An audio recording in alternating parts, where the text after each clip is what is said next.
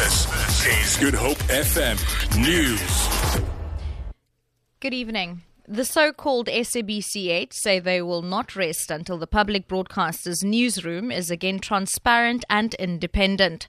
They earlier confirmed that the Constitutional Court would no longer hear the application for a parliamentary inquiry into the crisis at the public broadcaster.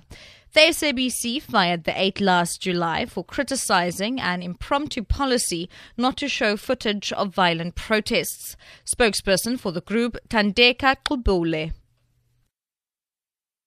We, the 8, are of the view that the next phase involves mediating between all interested parties in order to get enabling legislation, things like multi-stakeholder boards and legislation that makes sure that political interference isn't an option for politicians of any kind. The city of Cape Town has expressed concern over the escalation of gang violence on the Cape Flats. This after the body of a 12-year-old boy was found hanging from a pole at a train station in Bonteheuwel in an alleged gang-related killing. Nathaniel Davids's hands and feet were bound. Bonteheuwel City Councillor Angus Mackenzie says urgent interventions are needed to fight gangsterism. We do have the unfortunate situation where we have gangsterism and drugs that have infiltrated our community, and unfortunately gangsters are not becoming older, they're becoming younger. Not to relate this specific crime to gangsterism, however, I do think that people that's in authority, myself and our leaders, we really need to focus on what it is we can do for our young people to steer them away from these sort of things that are happening and giving them better prospects and better things to do in life. 2 employees of a Maserati dealership in Bryanston, north of Johannesburg, who were taken hostage earlier today, have been found unharmed.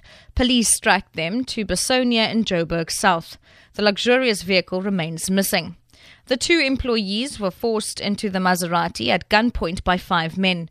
Police spokesperson K. Makubele. And indeed, when they came back, they have related the information which will help us in our investigation. But so far, the vehicle and the suspects are still at large, and we are appealing to anyone with the information to contact the police. So we are investigating a case of business robbery.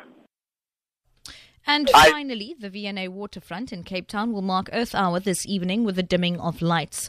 Earth Hour is observed across the world to promote renewable energy. Some Cape Town residents say the event is important, while others are unsure about its significance. No, nothing about Earth Hour. I have never heard of it before. I'm from Italy, and I have heard about how saving electricity, it's all around the world, so I hope all people from South Africa are going to do this huge effort, which is very beneficial.